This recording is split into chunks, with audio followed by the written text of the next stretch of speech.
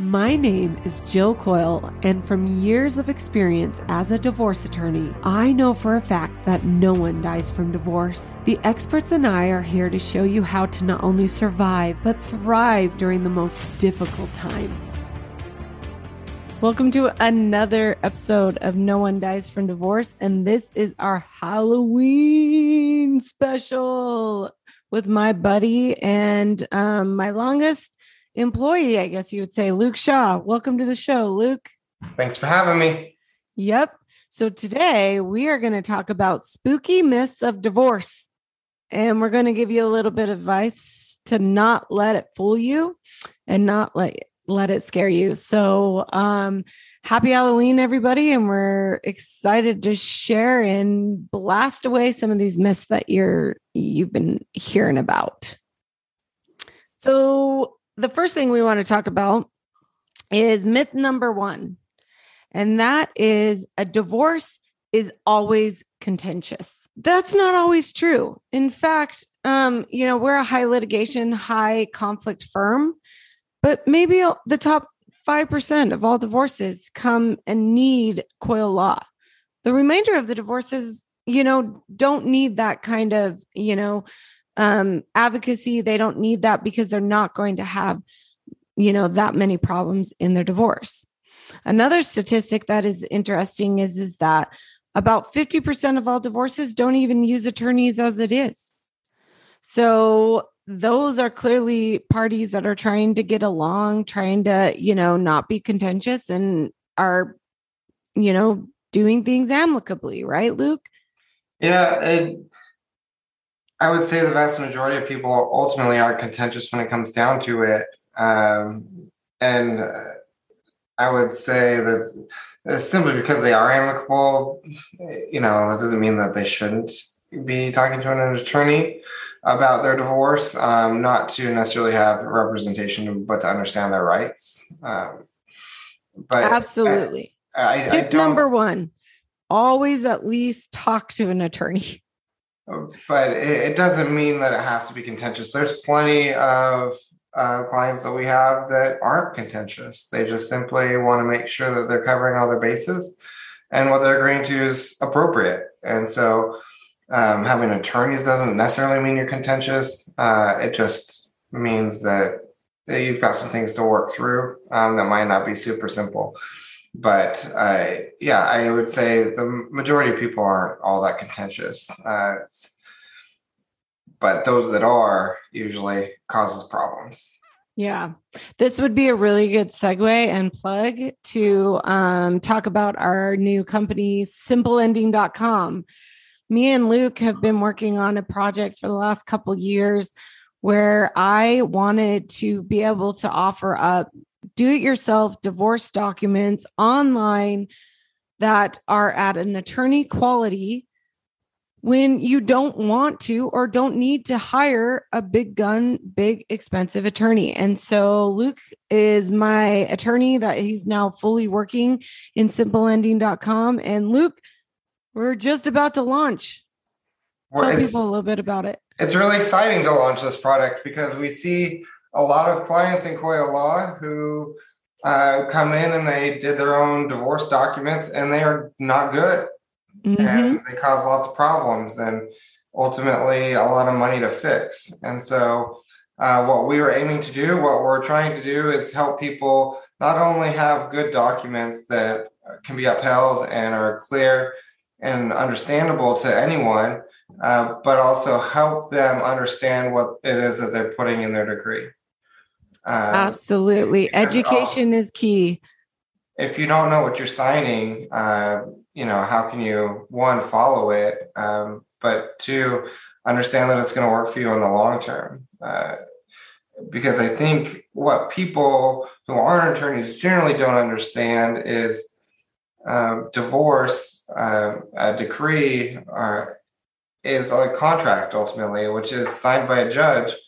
And it's not for the good times, it's for the bad times. And that's why, going back to that first myth, being amicable in itself, it's great that you don't fight, but if you're too amicable and agree to whatever it is, that's troubling if you sign it. And so our goal is to help people understand what they're doing so that they don't have problems after they finish their divorce. Absolutely. And we're so excited. Our product, simpleending.com, is coming to market here in just a few short weeks. You can check out our website. You can hear what we're doing. You can see what we're doing. And then if this is going to be a way or something you need in your divorce, it's going to be made available. Utah is going to be the first state, and then we're quickly moving to Texas. So we're super excited. Okay, let's talk about myth number 2. What is it, Luke? Adultery can cost you everything. For some reason, there's a notion, and probably an archaic notion, that if you cheat on your spouse, that the world is going to end for you in divorce and the court is going to rake you over the coals. That's simply not true. In most cases, the states will not direct a judge to punitively damage someone in a divorce because they were unfaithful. There's some states that allow their courts to consider that when they say award alimony. They may adjust it some, depending on whether or not it was the reason they got divorced. But generally speaking, being a terrible spouse does not mean that you should necessarily get a lot less property or you should get less time with your kids per se, because there's lots of people who are not good spouses, but they're great parents. Right. And I think people lose sight of that, especially in contentious cases where they, think, how could you do this to me? You must be a terrible person. And, I think that's overgeneralization of the character of a person. Yes, absolutely. Another thing about adultery is people think that it's the end all, like it's the destruction of a marriage. But adultery is actually something that obviously is something wrong with the person that decided to commit adultery. And it's actually something that a marriage can bounce back from if the work is put into it. It's something that people can recognize and the behavior and then actually do the work to come back to the marriage. So just because somebody cheats now, for some people, that's just like the line in the sand. But for a lot of people, it's actually something that could grow a marriage closer, and it could make it that, you get back to, taking care of each other. So just want to throw that out there. So myth number 3, mothers always get custody. How many times have we heard this, Luke? All the time. All the time. I'm a man. I'm not going to be able to get custody. I'm a dude. Moms always get custody. They always get whatever they want in divorce, especially in Utah. We hear this all the time. And that's just a myth, you guys. At least in my practice, in the last 15 years of practicing, I've seen this huge shift of really focusing on making sure both parents have quality parent time with their kids. But this is what you have to remember. Okay. There's a difference of equal parent time or custody and quality parent time. And I'm telling you right now, if you've never been a 50-50 parent in the marriage, why is it so important for you to be a 50-50 parent outside the marriage?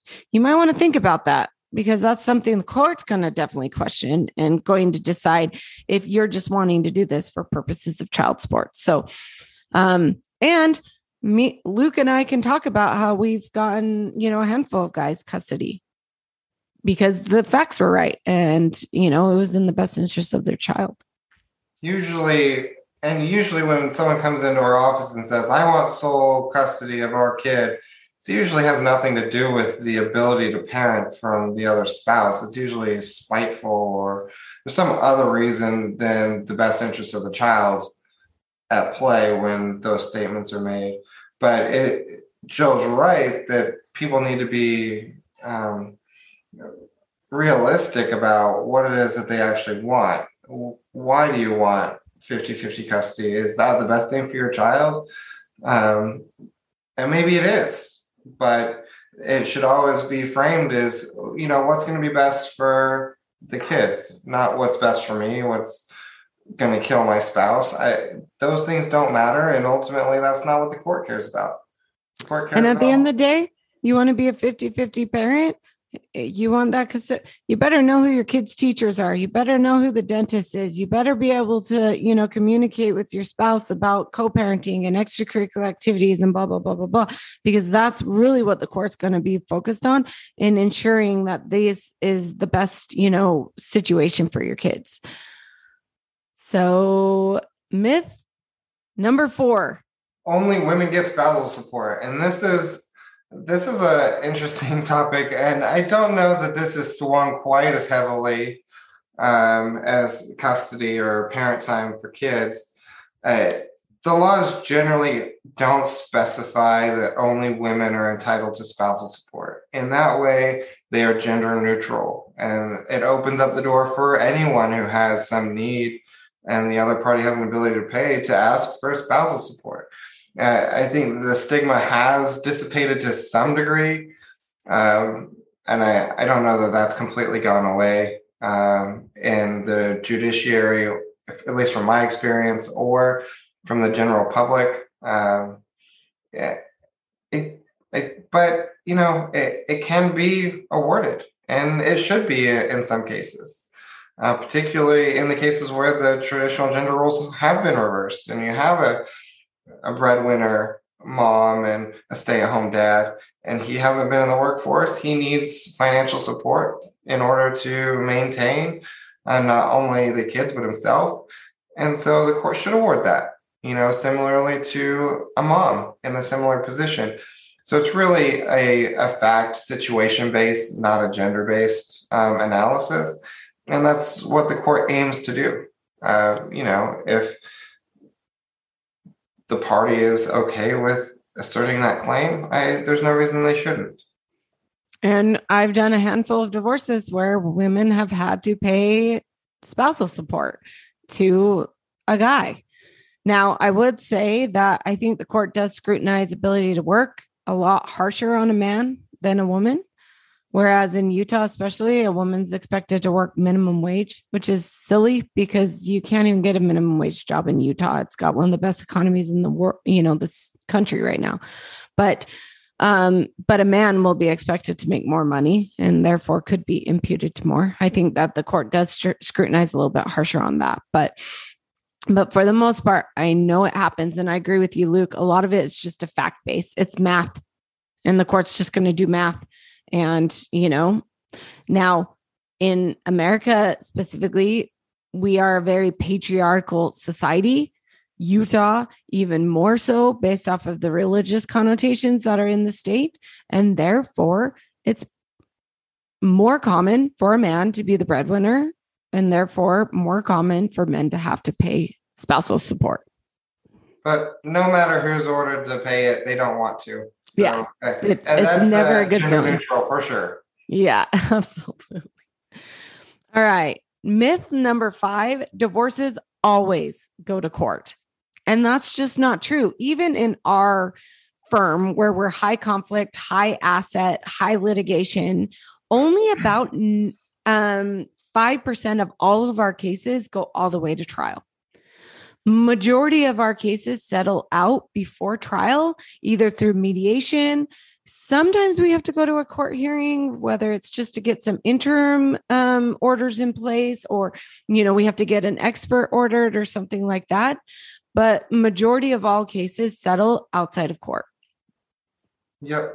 Our goal, and I think most attorneys' goal, they should have the goal of doing what's best for their client, which doesn't necessarily mean going to court.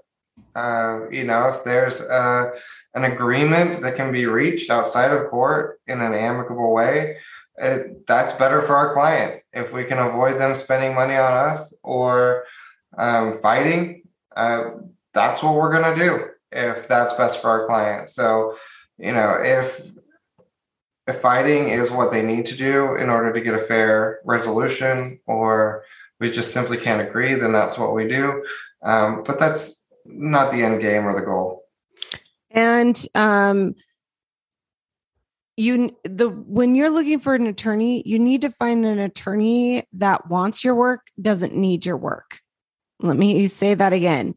An attorney that wants your work doesn't need your work. An attorney that needs your work is going to be more suspect on billing you and dragging things out to make sure that they get paid because they need you. An attorney that wants your work is somebody that is well respected within the community, getting plenty of cases, and therefore is not there to nickel and dime you. They're there to help you get the best resolution. At Coyle Law, that is our mantra. We're here for you. We do not need your work. We want your work. So this is, I like myth number 6. Go ahead. Assets are divided equally, So I want to just preface, this is going to be very, very state specific. And let me just tell you, so I'm licensed in Texas. Luke's almost licensed in Texas. He's waiting for his bar number, basically. And then we're both licensed in Utah. Utah is an equitable divided state, which does not mean equal. But usually when it comes to your assets and your debt, the court is going to split it equally. Now, Texas is a community property state, which means equal is not going to necessarily be the standard. And there's going to be an analysis of how they should divide the property. So with that, Luke, do you have anything else to say? The court's goal is usually to be fair. Granted,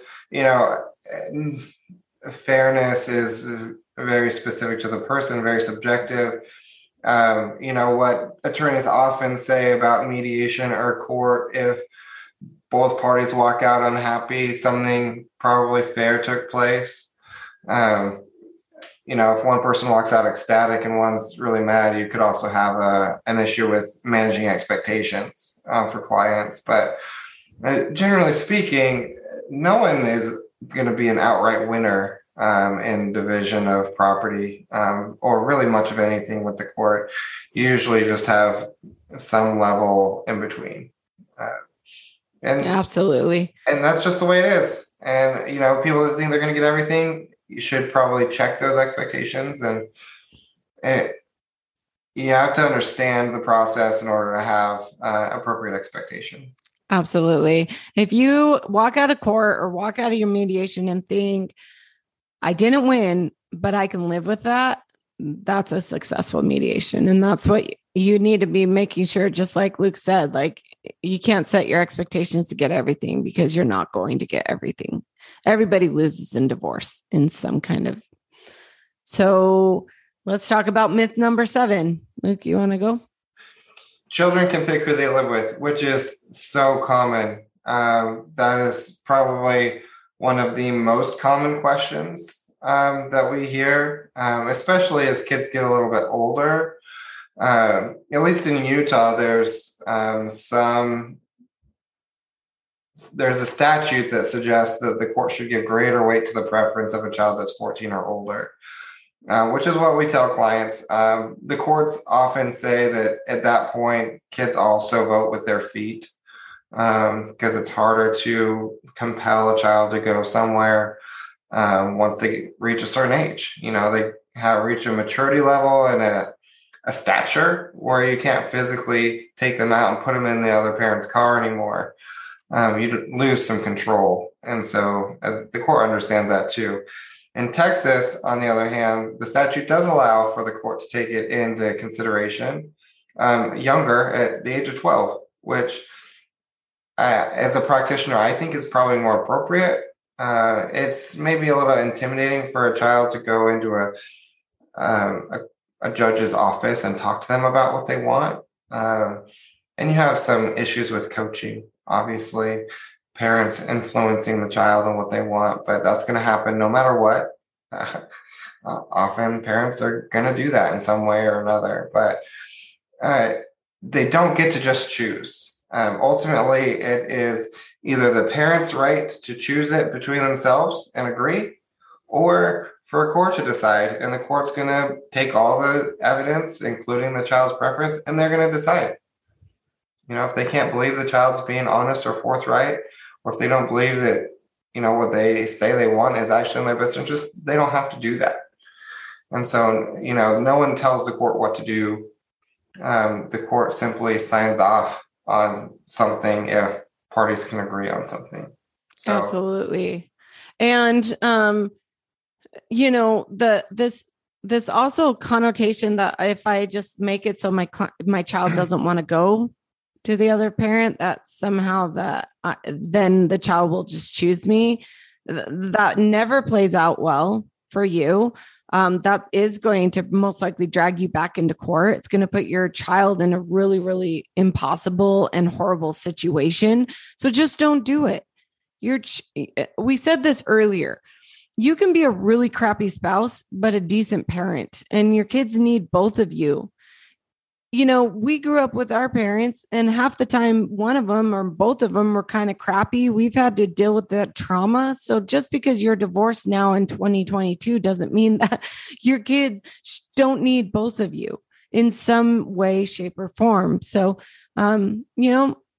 both the kids need to be going back and forth, need to be able to have an open and loving relationship with both kids or both parents. And generally speaking, at least. Generally speaking, there's always those outliers. There's always those reasons. And I get that. But for the most part, most kids need to be going back and forth to their parents. So myth number 8, if you don't pay child support, you can't see your kid. Now, specifically in Utah, this is no, child support cannot be directly correlated with you denying parent time. So you can be held in contempt and be charged criminally for custodial interference for not letting your kid go to that other parent's house, even if they're not paying child support. So just don't do it. It's a bad idea. You can get in trouble for it. Well, likewise, there's other things that people or other solutions that they're for non-payment of child support, and they could technically be criminally charged for not paying their child support if it gets bad enough. And there's other ways to collect child support. And so states usually have a public policy that the child-parent relationship shouldn't be interrupted simply because of financial ramifications of child support. They're two separate issues, although Utah at least specifically ties them together to some degree, but not to say that it should be withheld because of it. One of the things is that if you're not paying your child support, they can bring you into court for a motion to enforce. And I'm telling you, one of the quickest ways you can be sent to jail, because you can get sent to jail for not following your divorce decree, is don't pay your child support. Judge will throw you in jail faster than anything else that I've seen in a contempt action. So you don't want to be there. So the last myth, what is it? Myth number 9. Divorce comes with a social stigma. And this is also kind of subjective. And I think it depends on the person and what they think of what other people think of them. If internally you think that there's a stigma, you're going to think that people are judging you for a divorce. And that may be true. That may not be true. You can't control what other people think. But generally speaking, the public, 50% of the people that got married are going to get divorced. So you're in good company with the other 50% of people that also got divorced for one reason or another. Yeah. They don't really have a basis for judgment. And so a lot of getting rid of that stigma is also trying to not care about what that social stigma may be. Well, and that's the other thing is that we've used, divorce is such a shameful topic for so long. And just like you said, if 50% of all marriages are ending in divorce, man, let's make it a movement. Let's make it a movement to become a better version of yourself. That's going to be a lot of people working to become better human beings. That is overall going to make our country, our cities, our schools, our parenting, our families better. So let's go that direction. I like that a lot better. We all make mistakes. Some of them are more apparent than others. Yes. And focusing on yourself and not other people is helpful for everybody. Absolutely. These are our 9 myths of divorce, spooky myths of divorce. Halloween, go out there, Get some candy, enjoy your kids, be safe out there, you guys. I love coming to you every week and reminding you that you don't need to just survive divorce. You can thrive through it. Luke Shaw, you're always just a blast to be with. Thank you for joining me on the last minute on our show today. Thanks for having me. Happy Halloween. Thank you for listening to this episode. If you enjoyed, please subscribe, follow, and share. I'd love to hear your questions and feedback. You can contact me at community@jillcoyle.com. See you next time.